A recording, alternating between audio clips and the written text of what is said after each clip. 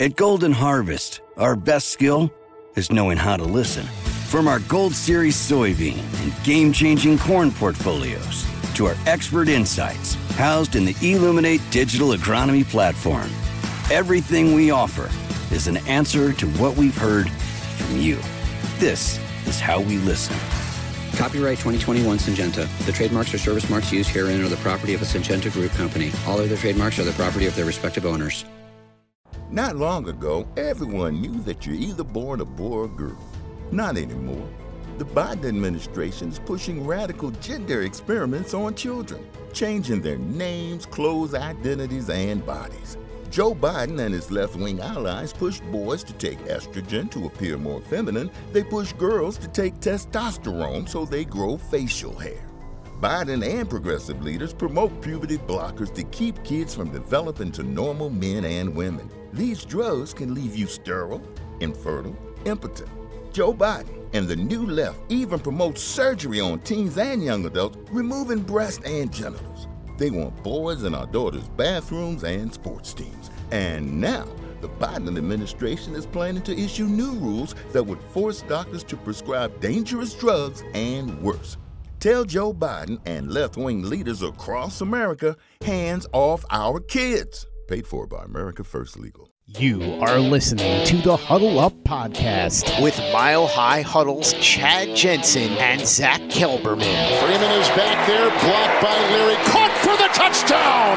A 2-yard laser! Fumagalli from the University of Wisconsin. 3rd and goal at the 1. Lindsey is in. Janovich, the fullback. Janovich hit. Nice big hit there by Kendrick. He continues to dig. He's not. They call a touchdown. They call a touchdown on a 1-yard jump inside. Trying to set up the screen to his tight end, Noah Fant. He's got some room to run. He cuts it back at the 10. Fant takes it in. Touchdown, Denver. The first NFL touchdown for the rookie tight end out of Iowa. End zone caught. Touchdown, Courtland Sutton. His 5th career touchdown, but his first here in Denver. And now, here are Broncos country's football priests to help you exorcise the demons of another doomed season. I have exorcised the demons. This house is clear.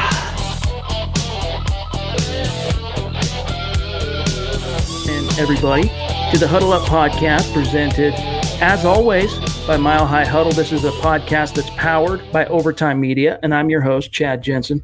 With me, as always, my partner in crime. You know him, you love him, you see him. He is Zach Kelberman. Zach, this is the Aftermath podcast in which we traditionally kind of sift through what happened in the previous game, what happened yesterday, of course, Broncos-Lions.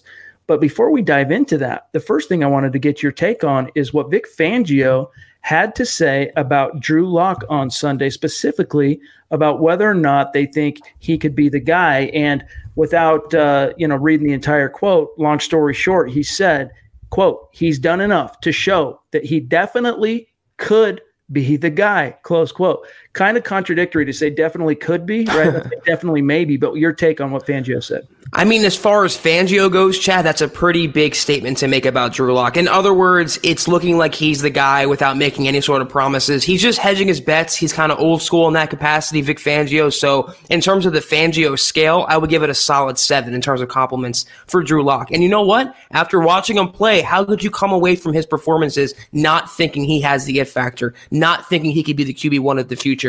I understand the apprehension. I understand that Fangio probably understands the history of Broncos quarterbacks, especially recently, but this is a new change now. This is a new breath of fresh air, and it just feels different. And I think Fangio is finally getting on the train. He might be at the caboose, but he's on the train. I don't know how you could. I mean, at this stage, I get it. It's just a quarter of the season, right? It's only 4 games, but it's still a significant sample size. And he's gone up against a pretty good collection of competition. 2 playoff caliber teams, 2 division winners in the Houston Texans and the Chiefs. He went 1-1.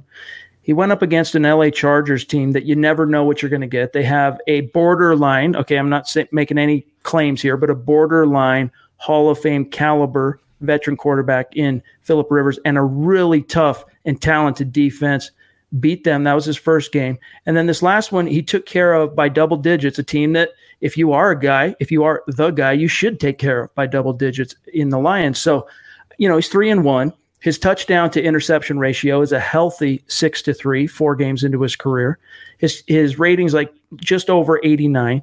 He's doing really well. And for a team especially that has been starved, to use your verbiage, Zach, they've been out in the QB desert wandering these last 3.5 years. Yeah. I mean, it's got to be manna from heaven for these guys because, I mean, we've seen this. The Broncos, I wrote about this right before we went live. The Broncos epitomize the reality, Zach, that unless you have a franchise quarterback, you are dead in the water. And I think Drew Lock on multiple levels of analysis has proved that he's at least got that potential. He deserves more of an extended audition to prove that he can be that guy.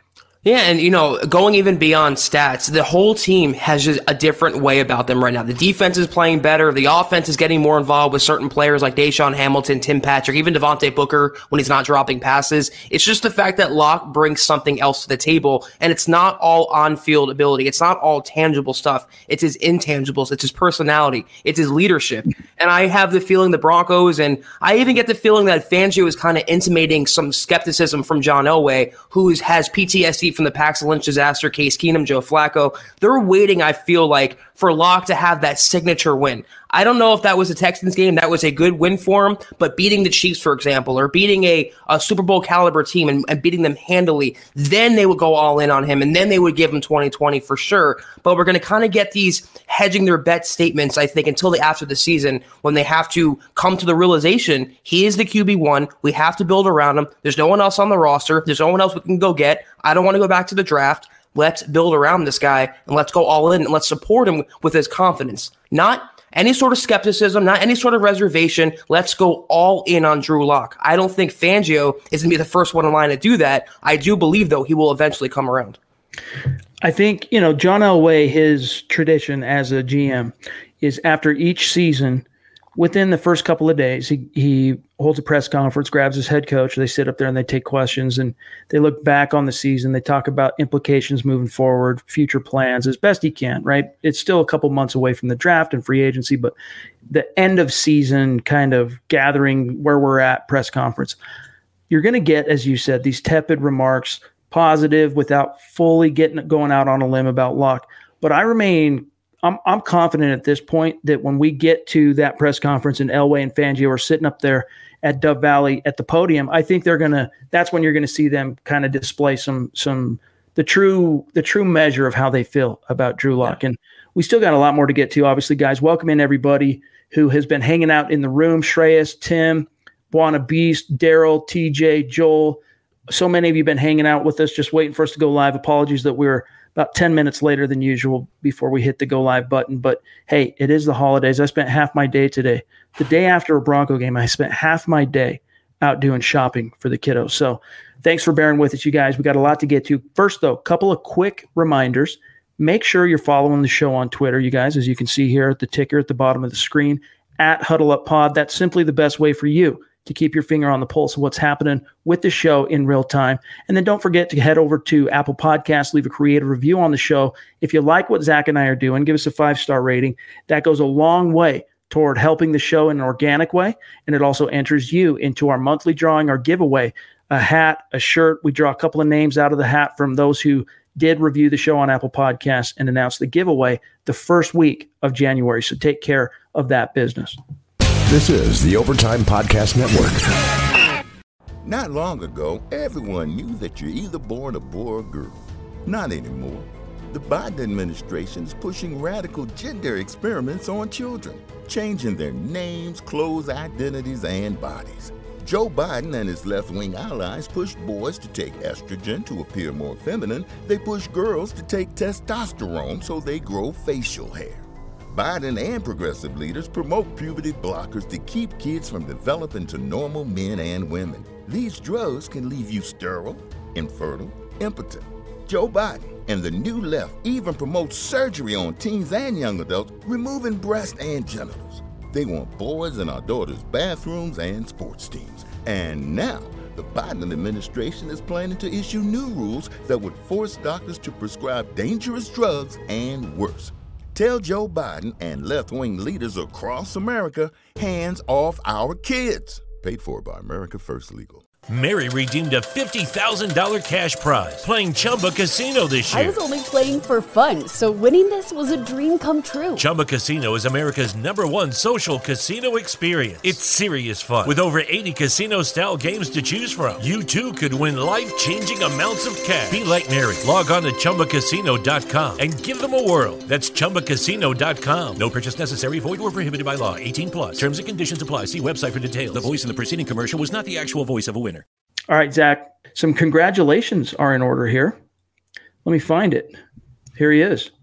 Our good friend, superstar on Super Chat, Stephen Baumgartner, jumping in with a $25 donation. Thank and, you, of course, a reminder, he was at the game. He says, hey, guys, the game was awesome. I think it would be great if we spoil the Raiders' chances on Sunday. Would Denver be in second place in the AFC West if they beat the Raiders? That's a good question, Zach. While you're answering the first part of that, let me pull up the standings.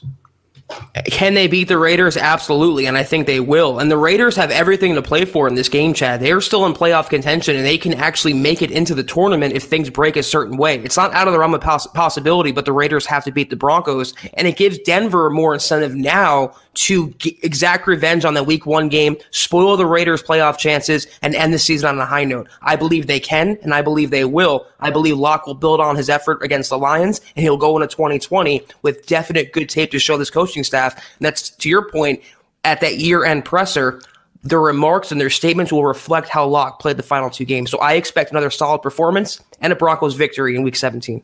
I haven't done the research myself, Steven, so I might have to circle back on this, but the Raiders are sitting at 7-8, currently in second place. The Broncos are in third at 6-9. If the Broncos beat the Raiders, they'll both finish the season at 7-9, 1-1 against each other head to head. So then it comes to, is it division, I think, first, Zach, and then conference, and then points scored, and you start getting out into the weeds, but they won't have a shot at that unless they beat the Raiders. But I think there's a chance that they might be able to. But the Raiders, actually, now that I think about it, they might have more of the tiebreakers in their pocket. But we'll see how that shakes out. And I think it can happen. I think the Denver Broncos can definitely take on the Raiders. And I'm excited to see how the Broncos respond to this game, because the Raiders do have a lot to play for. So they are going to get the Raiders' best shot, which, if you circle back to Week 1, now granted, that feels like a lifetime ago at this point. You had Joe Flacco as the quarterback. You even had Juwan James starting at right tackle. Picture that. Imagine that. But the Raiders handled the Broncos in that game, like, solidly. And now, of course, that was in the black hole. This one's going to be in Denver, different location, at home. But still, I think that game, it's still sour taste in the Broncos' mouth. You got Drew Lock, you got that swag, you got that excitement. And it's the season finale right after Christmas, in front of the home crowd. I think the Broncos are going to come out and play some inspired football. These were 2 different teams in Week 1, Chad. In Week 1, the Broncos were still the Flacco-led Broncos with a very inexperienced coaching staff, and they still are, but they was their first game, and there were so many new moving parts to this team. The Raiders had a good first half of the season, and they kind of unraveled as the season wore on. So it's a kind of a tale of 2 different tapes for this game. And I do believe the Broncos will give their best, and they have all the incentive in the world. Even if the Raiders weren't in playoff contention, it's still their hated rival. It's still at home, and it's still the last game of the year with their QB of the future playing. I fully expect the Broncos to win this game, and dare I say, even win handily. It'll be interesting to see how things unfold for the Raiders post-2019, because not only are they heading to Vegas, but there have been reports, I think it was from Jason LaCanfora, if I'm not mistaken, that the Raiders are no longer – they're off the Derek Carr train. They're thinking that they need a quarterback that has more upside, I think, is the main gist of that report. And so it'll be interesting to see if they maneuver in this coming draft to try and move up and get a quarterback. But at the same time, Derek Carr, he's got, those first 4 years, I think 2016 was probably his peak. And that was the year that he was playing at an MVP level. And then he got hurt, and they still made the playoffs, but he hasn't been the same player since 2016. And the trajectory has just kind of been a steady downward trend for Derek Carr. So it will be interesting to see how that unfolds for the Raiders. But QB carousel, QB instability, is nothing but good for the Denver Broncos as far as the Raiders are concerned. Stu jumping in with a $20 donation on Super Chat. Stu, you are so consistent. We love you, buddy. Appreciate you. Let's see here. Brian jumping in with a $5 donation. He says, Brian. I think they need to play better to beat the Raiders. Yes. I agree. Again, the Lions, they were similarly to the Broncos. Their postseason hopes were dashed going into that game. Didn't have much to play for. Pride was always on the line. But this is a Raiders team that, again, they handled the Broncos at closer to full strength in week 1. Different quarterback, different location and all that. But they're going to have to play some really good football to take down the Raiders even at home.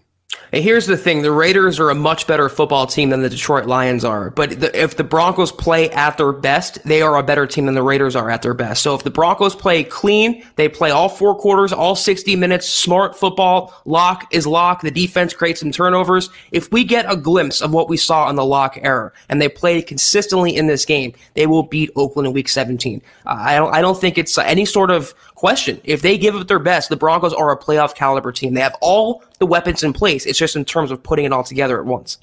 The ultimate litmus test will be next year Broncos Chiefs. It's going to feel, I don't want to say fool's gold, but it's going to feel like there's another shoe about to drop if and until Drew Lock, the Drew Lock-led Broncos beat the Chiefs. I don't care if it's in Denver or at Arrowhead, but until that happens, and when that happens, that's the coming out party. That's when, I already feel confident in Drew Lock. We've been talking about it for a few weeks now, but that's when the true coming out party will take place. Jay says, Lock is saving Fangio's job. He better give him his respect. And, many a truths are said in jest. That's something my dad taught me. Many a truth are said in jest, and there is some truth to that. Not that Fangio's job was necessarily hanging in the balance, but having a young developmental franchise upside type of quarterback begin to hit his stride in the tail end down the stretch of a failed season increases or improves, I should say, the job security of a given coach, whoever the coaching staff is. Well, here's the thing. Even if the Broncos would have played the entire season with Joe Flacco, Fangio was not getting fired after his first season. Guys, he could have went 1-15. The Broncos were not replacing him after only 1 year. The thing is, though, having a young rookie quarterback, tying yourself to him, it extends that time. It extends that honeymoon period. You can use that as the excuse. We're going through the struggles with a rookie quarterback. It's going to take some time, and I'm hitching my wagon to his star. So it may be unintentional on Fangio's part, but it buys him a little more job security than he has going through that process, going through that development with Drew Lock, an already raw player coming out of college who's adjusting to the pros. His job, though, Vic Fangio, was never in danger. Everyone's entitled to their opinion. I don't see him, it was never getting fired, in my opinion. No. But it's also good. It's good for Fangio's job prospects long-term, seeing Drew Lock emerge like this. And the same for Elway, even though, again, I think it would take, I wouldn't call it a miracle, but the inverted football miracle to see John Elway get fired. Even though the Broncos, the best case scenario is they finish 7-9 this year, but it's the 4th straight year without a playoff berth. But again, hitting on a quarterback or appearing to hit on a quarterback, it breeds all sorts of job security and it gives them additional rope to front offices, coaching staffs, the whole 9 yards. Nick says, about to feed the baby and get a good listen in. Come on, Zach and Chad, what did you think of this game? Or should we even jump into a conversation about things like Lock because of the weak team we played? Hey, listen, it's not easy to come across a win in the NFL. These last 4 years should have reinforced that to each and every Bronco fan out there. Don't take it for granted. What I liked most about yesterday's game, 2 things, Zach. If the Broncos are who we think they're turning into as far as they found their guy, they got a young core, they're supposed to beat a team like the Lions at home by double digits. Good point. And what I especially liked about that game was Locke battled back from the adversity of kind of laying an egg at Arrowhead and a 10-point deficit to open the Lions game, battled back. And then even in the second half, had to come back from behind and eventually got the Broncos way over the hump, winning by 10 points. That combined with the defense holding the Lions to under 200 total yards, it's complimentary football. You hate to see that special teams return, which kind of refutes the complimentary aspect, but from an offense and defense, it might not have been a full 3-phase contribution in that particular game because of the return. However, the offense, the defensive players have talked about it, Zach. They were feeding off, the defensive guys feeding off what the offense was able to do. Those 5 consecutive scoring drives, I mean, that is like a shot in the arm to the defense. It gives them the energy, the stamina, that spark, that juice they need to get out there and go play smothering football. You make a great point. A win is a win is a win in the NFL. You never apologize for any single one. And the Broncos are learning how to win. And the sign of a good football team, Chad, like you just said, you win the games you're supposed to win. You beat the teams you're supposed to beat. And the Broncos are finally doing that. They beat the Chargers. I think they were supposed to beat them with Drew Lock. I think they had an advantage anyway. They beat the Lions, a lesser team, and they should beat the Raiders, who are a lesser team when both are playing at 100%. So that's what's encouraging I like about that. In terms of Drew Lock, the adversity, like you just mentioned, but on a smaller scale, series to series, he would get sacked or under pressure, didn't wilt, had a bad drive or a draw pass, didn't cave, didn't go into a shell, he didn't panic, he wasn't crying on the bench, a la Paxton Lynch. You see the leadership ability grow each week. You see veteran players like Von Miller go above and beyond in their praise of Drew Lock, and it's genuine, it's sincere, it's the same thing we all see. He is a true leader, and you just feel the different tide turning now. You feel a new breath being squeezed in a Dove Valley, blown like one of those cake funnels on top of the cake, just squeezed in. You see it, you feel the change, and it feels good right now, Chad. This is the Overtime Podcast Network. Not long ago, everyone knew that you're either born a boy or girl. Not anymore. The Biden administration is pushing radical gender experiments on children, changing their names, clothes, identities, and bodies. Joe Biden and his left-wing allies push boys to take estrogen to appear more feminine. They push girls to take testosterone so they grow facial hair. Biden and progressive leaders promote puberty blockers to keep kids from developing to normal men and women. These drugs can leave you sterile, infertile, impotent. Joe Biden and the new left even promotes surgery on teens and young adults, removing breast and genitals. They want boys in our daughters' bathrooms and sports teams. And now, the Biden administration is planning to issue new rules that would force doctors to prescribe dangerous drugs and worse. Tell Joe Biden and left-wing leaders across America, hands off our kids. Paid for by America First Legal. Mary redeemed a $50,000 cash prize playing Chumba Casino this year. I was only playing for fun, so winning this was a dream come true. Chumba Casino is America's #1 social casino experience. It's serious fun. With over 80 casino-style games to choose from, you too could win life-changing amounts of cash. Be like Mary. Log on to ChumbaCasino.com and give them a whirl. That's ChumbaCasino.com. No purchase necessary. Void where prohibited by law. 18+. Terms and conditions apply. See website for details. The voice in the preceding commercial was not the actual voice of a winner. That it does. My brother Brian jumping in with a $10 donation on Super Chat. He says, I know you guys want O-line in the draft, but I still think we need 2 DBs and maybe a wide receiver and 2 offensive tackles in the draft. And I still think secondary is more important because of our division quarterbacks, Mahomes, Carr, and Rivers. And, I don't want to split hairs too much with you there, Brian, because I agree with you that they need some cornerback help, especially with Chris Harris Jr.'s future being kind of hanging in the balance. Because even though Chris Harris has seemed to kind of take a step back this year, my bet is, even though he'd be in his 10th year next year, my bet is that in a second year in Fangio's scheme, you would see a much more consistent performance from Harris, especially if you get a healthy Bryce Callahan and you add 1 or 2 pieces through free agency or the draft to help him there in the secondary, especially cornerback. I think you'd get a better version of Chris Harris in year 2, because that's kind of how Fangio's defenses have trended over the years, Zach, whether it was in San Francisco, whether it was in Chicago. He didn't come in and blow the doors down the first year. It took a couple of years for guys to kind of soak it all in and acclimate to his defense, because it's very much a mental shift for these guys. It's just a different brand of playing defensive football that forces guys to be on their P's and Q's, to know the scheme. And again, we've talked about this on the pod, and I don't want to bog down the conversation, but his scheme, especially the back end where it's coverages, it requires guys, Zach, to not only know their own responsibility, but guys around them. And so it takes time to hone that. I think we'll see a better version of Chris Harris if they find a way to keep him.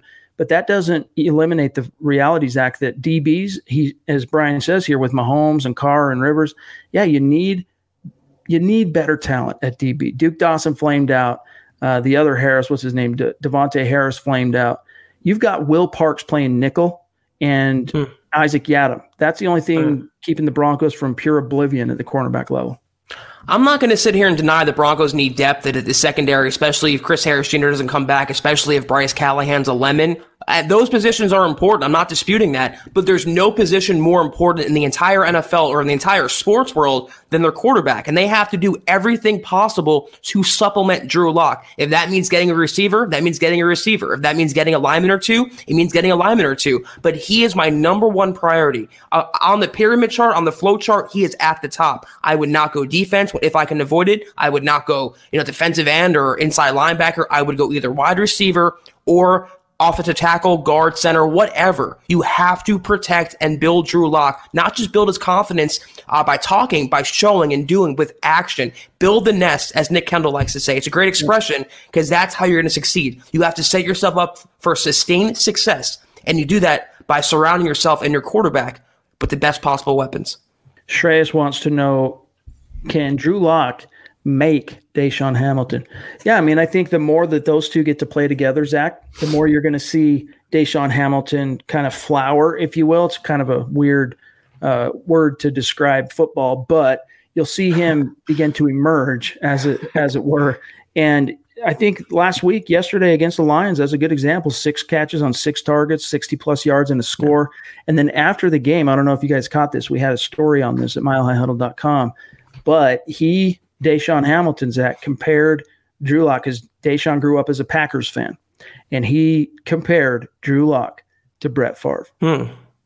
You know what? I'm not going to lie. I saw a few loose pre-draft comparisons to, the Tony Romos, the Brett Favres, the Patrick Mahomes of the world. And all those quarterbacks have one thing in common. They are all gunslingers. They're all natural gunslingers. They're not game managers. They're not purely pocket passers. They can move. They can throw. They can lead an offense. I love what I'm hearing. And that's what I'm talking about. The veterans on this team, the players who've been around, are all rallying around Drew Lock. They're not just saying, oh, he's good, he's this and that. They are going above and beyond. They're calling him rock stars. They're calling him the next Brett Favre. That did not happen in any other time in recent memory. In terms of Deshaun specifically, though, we mentioned it yesterday, a good quarterback raises the talent of everyone else around him. It's what Tom Brady has been doing for 2 decades now. That's what Drew Lock can bring to the table. That's why we're seeing Hireman more involved. We're seeing Devontae Booker more involved. Tim Patrick, Deshaun Hamilton. These guys were invisible. They were not doing anything with Joe Flacco in the lineup, with Brandon Allen in the lineup. You put a true gunslinger in there. You put a true quarterback in there who raises the talent around him and leads the offense. It's exactly what happens. It's so encouraging. And that's one of the most encouraging things about Drew Lock starting, to me, anyway. Yeah, in that Texans game, Lock distributed the football to 10 different receivers, if I'm not mistaken. Yesterday it was 9. I mean, he is getting the ball to the guys that need to be fed. And Shreyas, as far as Hamilton becoming a star, no, I don't think he's got it in him to be a star like a Cortland Sutton does. But he, as a route runner, I mean, he's very savvy. He knows how to find that soft spot in the zone. And despite some of his drops issues this year, you got to remember, all of his drops, or the 2 drops I'm thinking of off the top of my head, both of them were like wide open, breadbasket, not contested, just mental lapse, man, drop the ball. When he's been asked to go over the middle, almost all of his catches, especially with Drew Lock, have been boom, catch, shot, boom, catch, gets hit, and he's holding on to it. Yesterday, contested each and every time, hit, and you like to see that, and he has a knack for finding that soft spot in the zone. But Zach, he doesn't have the twitch, he doesn't have the ball skills, he doesn't have the speed vertically to be a true star. But I think he could be a 50, 60 catch a year guy that gives you 600 to 900 yards receiving, and that's and if Lock continues to grow, because if you think about it, you put Deshaun Hamilton as the slot receiver in a Peyton Manning offense, he's a guy under Peyton that probably could do, threaten to get over 1,000 yards receiving each and every year, even as a third option. With Drew Lock, if Lock continues to progress the way we expect him that he will, maybe that is kind of a ceiling for Deshaun Hamilton. But him emerging yesterday, and even if he duplicates that in Week 17, Zach, doesn't rule out or take the need for wide receiver off the board for the Denver Broncos. Because Tim Patrick, he's a solid, big-body, possession type of receiver. But he's basically, ideally, Tim Patrick's your backup to Cortland Sutton. When Sutton needs a breather on the sideline, you got Tim Patrick to come in there and stop the gap. Hamilton is your slot guy. You need a bona fide number 2 who can threaten defenses vertically. Yep. And I think the Broncos are going to go into next season in the draft or free agency, but probably the draft, looking to fill that need. Perfectly said, Chad. I don't think Hamilton's upside is that of a number 2 wide receiver. I think at best he's a solid possession slot receiver, number 3 guy. I don't think the number 2 wide receiver is on the Broncos roster right now. They have 4 possession guys, 5 if you count Juwan Winfrey. They need a true burner to take the top off defenses. That guy is not on the roster now, and that will be your wide receiver too. That being said, though, Hamilton, they invested a fairly high draft pick in him. They developed him. They like what he brings to the table. He can be a dependable number 3, number 4. You always want to have those guys on your team. You can never have too many weapons, especially for a young gunslinging quarterback. I just wouldn't bank on the Broncos making Hamilton or shoehorning him into the number 2 role. I don't think that's his ceiling. Number 3, number 4, back up, fine. But they need, like you said, Chad, we've been talking about for almost a year, a true burner, a home run hitter. And Emmanuel Sanders, a younger, speedier, quick twitch version of Sanders, a guy just to keep the defenses honest and allow Sutton and Patrick and Hamilton to do damage over the middle. Travis is dying to know, will the Broncos make the playoffs? What'll it take? Zach, if you could say 3 keys, I know I'm putting you on the spot, 3 keys to the Broncos turning the ship around and making a true playoff push next year. What are the keys? It starts and ends with quarterback. So Locke's development, if he continues on this path, I think that's number 1. Number 2 is avoiding injuries, and that's not anything the Broncos can do. It's just good luck or lack of luck. And number 3 is offensive line. If they can keep Locke clean, if they can protect him, open up holes for the running game, this offense will be a top 10, top 15 offense, and pair that with a top 10 defense, that's a playoff caliber team right there. I have confidence in the Broncos coaching staff and Fangio settling down in year 2, coming to their own. It all, to me, though, depends on Locke and his development. They can keep him clean. They get him the weapons. They can be in the wild card hunt next year, and I expect them to. Yeah, I mean, with Locke under center, you're going to win those coin flip games, the games that have been basically coin flip games for the Broncos dating back to Super Bowl 50, games like the Lions game where if that's Joe Flacco under center, Brandon Allen, Case Keenum, Trevor Siemian, you're flipping a coin. You don't know if you're going to win that game. You should in a perfect world, but you really don't know. Those are the type of games that now you can look at his schedule and go, yep, Locke's going to win that one. He's going to win this one. I think you've seen enough from Drew Lock where you can really start to count on him to win those coin flip games. To me, the key, Zach, comes down to beating the Chiefs. Can you get over the hump? Can you be David that takes down Goliath? And I think that's going to define the Broncos until they break the streak, man. 9 consecutive wins. That's going to be a big theme going into next season. Can you break the streak? You got to at least sell out, Zach, to win the one in Denver. Yeah, and the thing is, the AFC is so fluid every single season. There's so much parity, it seems like, in the AFC alone. So as a wild card team, even if they lose to the Chiefs, a wild card should definitely be in consideration for them. And you know what? Going into 2020, they need to have the expectation. They should prepare like they're going to be a playoff team and not just hoping to be a playoff team. They have all the pieces in place now. If they can just handle Locke correctly and protect him and build around him, I don't see any reason why they can't win 9 or 10 games in 2020. This is the Overtime Podcast Network. Not long ago, everyone knew that you're either born a boy or girl. Not anymore. The Biden administration is pushing radical gender experiments on children, changing their names, clothes, identities, and bodies. Joe Biden and his left-wing allies push boys to take estrogen to appear more feminine. They push girls to take testosterone so they grow facial hair. Biden and progressive leaders promote puberty blockers to keep kids from developing to normal men and women. These drugs can leave you sterile, infertile, impotent. Joe Biden and the new left even promote surgery on teens and young adults, removing breast and genitals. They want boys in our daughters' bathrooms and sports teams. And now, the Biden administration is planning to issue new rules that would force doctors to prescribe dangerous drugs and worse. Tell Joe Biden and left-wing leaders across America, hands off our kids. Paid for by America First Legal. Not long ago, everyone knew that you're either born a boy or girl. Not anymore. The Biden administration is pushing radical gender experiments on children, changing their names, clothes, identities, and bodies. Joe Biden and his left-wing allies push boys to take estrogen to appear more feminine. They push girls to take testosterone so they grow facial hair. Biden and progressive leaders promote puberty blockers to keep kids from developing to normal men and women. These drugs can leave you sterile, infertile, impotent. Joe Biden and the New Left even promote surgery on teens and young adults, removing breasts and genitals. They want boys in our daughters' bathrooms and sports teams. And now, the Biden administration is planning to issue new rules that would force doctors to prescribe dangerous drugs and worse. Tell Joe Biden and left-wing leaders across America, hands off our kids. Paid for by America First Legal. You got to see Locke take that step in year 2, and I think we will. You got to continue to bolster the offensive line. That's the second key for me. And third is you need to get you need deeper talent at the secondary, because you're going to get Bradley Chubb back. You're going to have Von Miller again. You need depth at corner. And if you have all those things, it's year 2 for these guys under Fangio. It's year 2 for Locke. Even if they don't completely rehaul the offensive line. Let's say McGovern is re-signed, you bring him back. But you know what? The way they like this Pat Morris dude, they might let McGovern walk, but that's a topic for another time.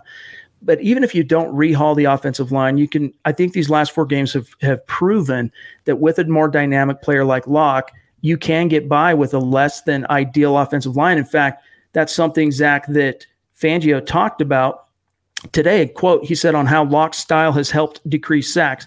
He wouldn't quite tip his cap to it being all Locke. He talked about scheme, but here's what he said, quote, it helps in that he's got some mobility to him, but we've also schematically helped the O-line too in the last, I'm going to say 6-7 or so weeks to chip in some more, be a little bit more protection conscious. The sacks have gone down because the quarterbacks have been a little bit more mobile in Allen and Locke, but schematically we've also helped the protections.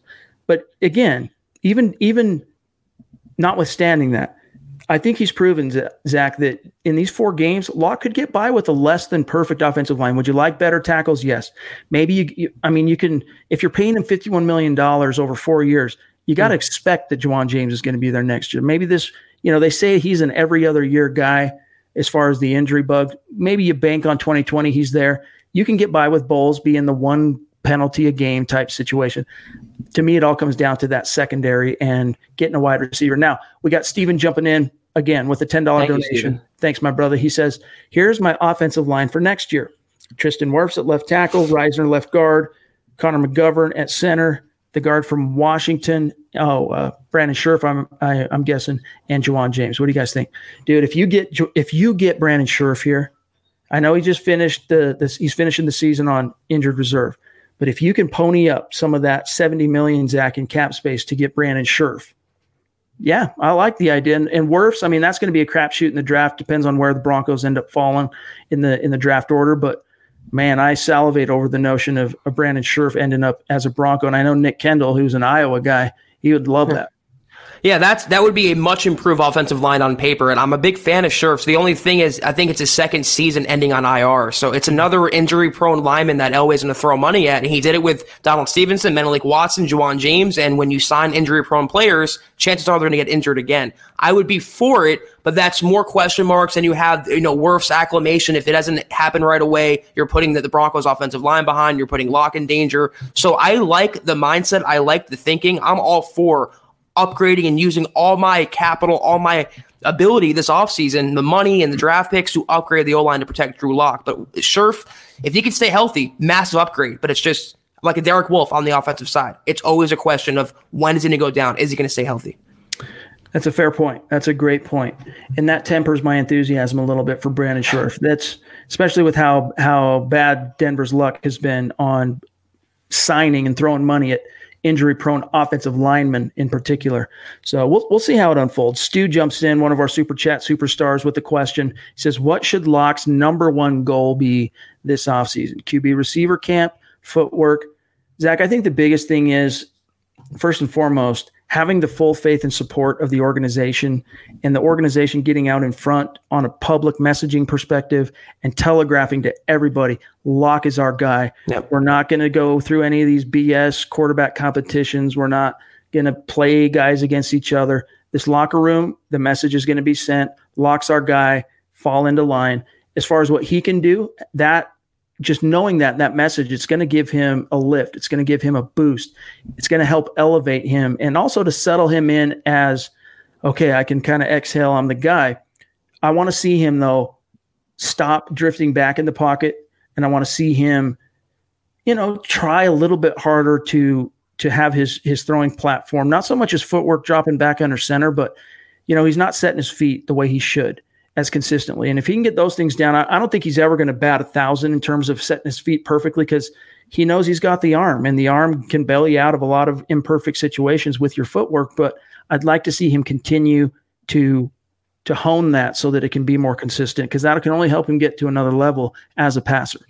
Yeah, assuming, it's a great point, Chad. And assuming the Broncos make Locke the guy this offseason, I would want Locke to embrace that. I want him to set up these throwing camps with the receivers. I want him to take charge of that role and not look back. Be the QB1 on and off the field, and given the chance, I think he will. In terms of his on-field abilities, I like you said, Chad, his footwork. Also, maybe taking some snaps under center, maybe learning a little more of a complex offensive scheme, not just have to be pigeonholed into shotgun snaps. Just developing as a quarterback the natural progression in year 2, but off the field is more important to me, is getting in your teammates' grills, getting on them, sticking with them. Even in the offseason, everyone scatters, everyone goes their separate way. I want him to constantly stay on them, constantly text them, constantly break down film with them, take hold of this role for the next decade, and never look back. Brian jumping back in with a $20 donation on Super Chat. Appreciate you, Brian. And by the way, Brian, if you're on Twitter, tweet us at HuddleUpPod. Let me know what your Twitter handle is so that I can tag you after the show. He says, if Drew pans out to be a stud, does Elway get a pass? You've been critical of his QB drafts. And by the way, Trevor Siemian was a late-round quarterback, and he was labeled as a bust. I don't get that. I think he was better than his draft pedigree. I would agree that, Siemian outkicked his coverage as a basically, almost a Mr. Irrelevant caliber 7th-round quarterback. If anyone uses the bust verbiage with regard to Trevor Siemian, it's only in that the Broncos really tried to pigeonhole him. They really tried to shoehorn him in as the guy. I think a lot of that had to do with Kubiak's, sympathy for the backup guy, the sympathy for the overlooked man. But yeah, he wasn't a bust. And I think Elway does get a pass. We've been extremely critical of his quarterback moves. And you kind of have to, especially in retrospect, looking back on, it's one thing to, after seeing Siemian go out and, well, no, I can't even say that. I think they botched the Paxton Lynch situation, even though Lynch did little to help them see through his shortcomings. I think that you have to be critical, though, Zach. Siemian wasn't a miss. They got more out of Siemian than you could have ever expected in most cases, unless you're Tom Brady. He's a 7th-round pick, and they've got, 8 wins in his second year, and they got I think he's 13 wins, maybe a couple more as a Bronco, and he won his first 4 starts as a Bronco, which is saying something. But eventually, he careened and butted up against that ceiling and just flamed out. There's no excuse for Case Keenum. You can't pay Case Keenum that money. I know the Minnesota Miracle and all that, Zach. You can't pay him that money. And Joe Flacco, I tried, dude. I tried to get on that bandwagon and try and find the silver lining. But, man, 2-6 as a starter, presiding over an 0-4 start for this Denver Broncos team with that defense. You had Bradley Chubb. Let us not forget, for that first 4 games, 2-6. So, Elway, my point being here, guys, Elway absolutely is deserving of criticism in that he's just not been able to find the right guy. But I don't think it's 100% his own fault, because it's, the quarterback position, it's a Gottman league, and it's a premium position, and, teams sell out and do whatever they can to get that guy.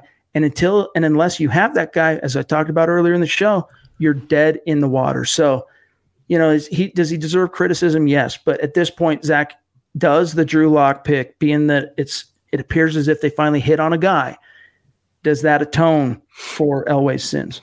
It starts to, but I don't know how you just ignore, I'm not saying you, Chad, just in general, how anyone cannot criticize Elway when Elway himself has been critical for his shortcomings and his mistakes and the Paxton Lynch disaster. And, second of all, how could anyone on this planet call Trevor Siemian a bust? He went 9-7, the Broncos did, in his first season as a starter, 3,400 yards, 18 touchdowns. He was the Broncos' best quarterback since Peyton Manning. It's not saying a lot, but that's a 7th-round pick who no one even heard of. Everyone wrote off. He beat out your first-round draft pick 2 years in a row. I'm actually a pretty big Trevor Siemian fan. He did the best he could do. He put the Broncos in playoff contention. And you know what? You put Trevor Siemian, that 2016 version, on last year's team, they're a lot better than the record what they finished with last year. So the lock pick, it starts to make up for his shortcomings and Elway's, whiffs at quarterback, but it does not undo the last 3 years. It does not undo all the playoff misses. It does not undo all the money he's blown on the Keenums and the Flaccos of the world and the first-round draft pick on Paxton Lynch. I think the Broncos need a winning season and a playoff berth for Broncos fans to forgive Elway for all those other failures. The one thing I'll say that I got to tip my cap to Elway is that, and I think this is why he didn't take Locke at pick 10. He was going to. Broncos were in on Locke at pick 10 this year. They ended up trading back, grabbing Noah Fant. Then they grabbed Reisner because they knew they had the trade for Locke consummated, so they took Reisner and got that out of the way. But I think not taking him at pick 10 was an example of Elway being a little gun-shy because of what happened with Paxton Lynch and just his overall misses up to that point. They didn't know Flacco was going to be a miss quite yet, obviously, but having busted out on Case Keenum, having busted out on Paxton Lynch, and having seen Trevor Siemian flame out, he was a little gun-shy, but you got to tip your cap to him that he eventually – he kept swinging and, built himself up, encouraged himself to pull the trigger on Locke at pick 42, because even though Locke is technically not a first-round pick, he brings that first-round kind of hype with him because everyone expected him to be a first-round pick. So it's kind of like, if Aaron Rodgers would have fallen 7 more spots into the second round, just because he goes in the second round, he's still going to bring some sizzle. He's still going to bring some hype, some expectation with him. And so Elway knew that, but he still took him. And for that, I think he deserves at least the credit to keep on swinging, and it could pay dividends, and I think it will in these final, 2021. So he's extended his contract. Elway runs through 2021. So I'm with Locke emerging the way he has, I don't see any reason, Zach, why Elway won't get these final 2 years, especially knowing what we know about Joe Ellis and kind of how he's just allowed Elway to run the ship, as promoted him from a VP executive position of football operations to a president title. Plus, no owner still in place, so there's no one there to really hold Elway accountable except for Joe Ellis. So, yeah, he's tied to Drew Lock the same way Fangio is, and he can definitely – it goes a long way, and I'm with you. You commend Elway for not totally shying away from it, not just signing another Brett Rippon in the 7th round or undrafted free agent. You're going in the 2nd round, you're getting a quarterback who you liked. It was a great value, too. Let's not ignore that. That was a great value in the 2nd round. But, yeah, you got to give Elway credit, keep swinging, but I just think you need more than a couple wins on Drew Lock's part to just forget about Flacco and Keenum and Paxton Lynch. I don't disagree there. Our friend Larry jumping in with a $5 donation on Super Chat. He says, what will be your reaction if Paxton Lynch plays for the Steelers this week and balls out? He's expected to be activated this week. You know what? And we only got time for 1 or 2 more, but you know what, Zach? If Paxton Lynch balls out for the Steelers this week, I'm going to tip my cap to him. Good for you, buddy. You figured it out. You hate to see a guy completely bust out that's as talented naturally as Lynch is. He just lacked it between the ears. I'm not going to eat my heart out. It's not sour grapes. The Broncos found their guy. They got Drew Lock. I'd rather have Drew Lock than Paxton Lynch, even if Lynch goes out and balls out in the season finale. I mean, Lynch balled out against the Broncos in the preseason. We all pretty much said the same thing. Good for him. You finally figured it out after 4 years. The thing is, though, Lynch will be playing the Ravens. And even with the Ravens playing for nothing, I don't see him balling out in this game. So he's going to be more Paxton Lynch than we know we've come to expect. So I don't see that happening. All right, guys, let me find one more here, and then we got to bid you adieu for now. There was a good question here that here we go. Last one. This is from James Dean. James Dean, you got your moment in the sun, my brother. He says, hey, guys, do you think we could use Deontay Spencer like Kansas City uses Hill? He's a kick returner also who just learned how to run routes. I think there's some upside there. I think you'd be fooling yourself to think that it's that easy to just turn a fast guy into Tyreek Hill. Tyreek Hill is he represents a collection of a few different elite skill sets, not, the speed, the quick twitch laterally, the hands, the, competitive spirit, attacking the ball at the catch point. Like there's an athleticism in the open field, running ability. He's just the complete package. And it takes more than just route running ability and speed to be a good wide receiver in this league. But your point is not lost on me, James. I do think there's some potential there, especially if Locke continues to blossom the way that he has. I mean, there's fast and there's Tyreek Hill fast. And there's only 3 people on this planet, I think, or 3 people in the NFL who have Tyreek Hill level speed. So, I mean, you can use him as the burner for the last game. You can see what you have in him, but they need a pure wide receiver, not just a punt returner who can run fast and run 9 routes. And to Hill's credit, he's not just a speed demon anymore. He's also become a possession receiver in a certain sense. He's expanded his route tree. He makes contested catches. He's a real all-around wide receiver. The Broncos would be smart to copy that blueprint going after Tyreek Hill, maybe like a Mecole Hardman if they in the draft, someone like him, but not just to take, like Chad said, one guy and have him run really fast down the field. You're not going to get the same results as a Tyreek Hill. All right, you guys, that's got to do it for today's episode of the Huddle Up Podcast. Thanks each and every one of you for joining us, giving us some of your time on YouTube and or Facebook, and especially massive thanks and mile high salute to our Super Chat superstars tonight. Appreciate you. And again, Brian, reach out to me. Let me know who you are if you have a Twitter account. I'd like to connect with you there and keep an eye on you and connect there also, because I think at this stage we'd like to send you out some swag, a little thank you for your support and showing up financially, helping us to keep the lights on. So reach out to me on Twitter. If you don't have a Twitter account, Brian, go make one. Follow at Huddle Up Pod and let me know who you are, my brother. But guys, that's got to do it for today. Thanks for joining us. Make sure you're following the show on Twitter at Huddle Up Pod. You can find my partner on Twitter, Zach Kelberman, at Kelberman NFL, myself, at Chad and Jensen. Here is what will unfold. Zach, are we going to podcast Wednesday? It's going to be Christmas. That's usually a pod day for us. What do you want to do? Let's tell our listeners right now. I think if you're able to, Chad, I think we should probably stick on schedule. I think we'll have enough. I mean, let us know in the comments. Would you guys be interested in watching a Christmas podcast? I would lean yes, Chad, if we had a. What do you guys say? You guys want us to podcast Wednesday night, Christmas? One, yeah, so far. Faith. Brian, dude, my dog, you got to get on that.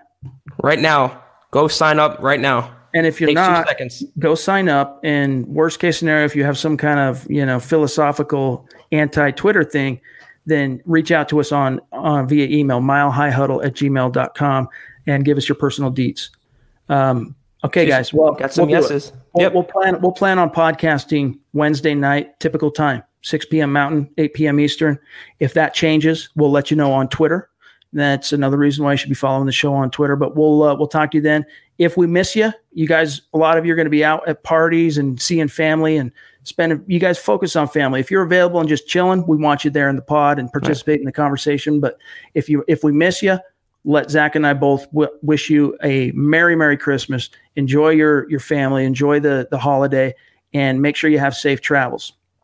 Happy holidays, guys. And for this year and going forward, thank you all so much for tuning into every single not Facebook Live, but every single pod that we're doing, every single live that we're doing, watching our work, supporting us. We really do appreciate it. And we look forward to another year talking Broncos. Amen to that.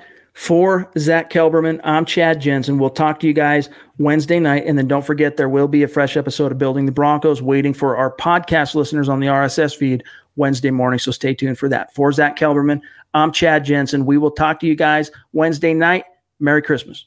You've been listening to the Huddle Up Podcast. Join Broncos Country's deep divers at milehighhuddle.com to keep the conversation going.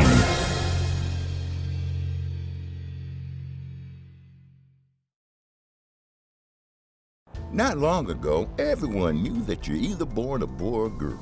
Not anymore. The Biden administration is pushing radical gender experiments on children, changing their names, clothes, identities, and bodies. Joe Biden and his left-wing allies push boys to take estrogen to appear more feminine. They push girls to take testosterone so they grow facial hair.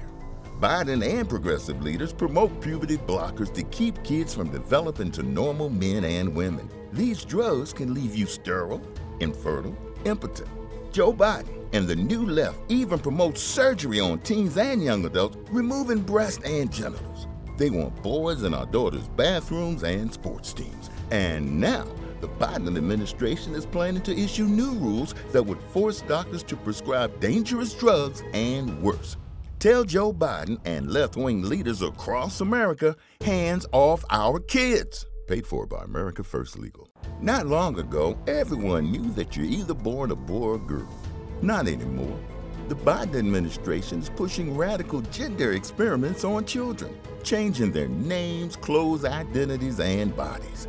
Joe Biden and his left-wing allies pushed boys to take estrogen to appear more feminine. They push girls to take testosterone so they grow facial hair. Biden and progressive leaders promote puberty blockers to keep kids from developing to normal men and women. These drugs can leave you sterile, infertile, impotent. Joe Biden and the new left even promote surgery on teens and young adults, removing breasts and genitals. They want boys in our daughters' bathrooms and sports teams. And now, the Biden administration is planning to issue new rules that would force doctors to prescribe dangerous drugs and worse. Tell Joe Biden and left-wing leaders across America, hands off our kids. Paid for by America First Legal.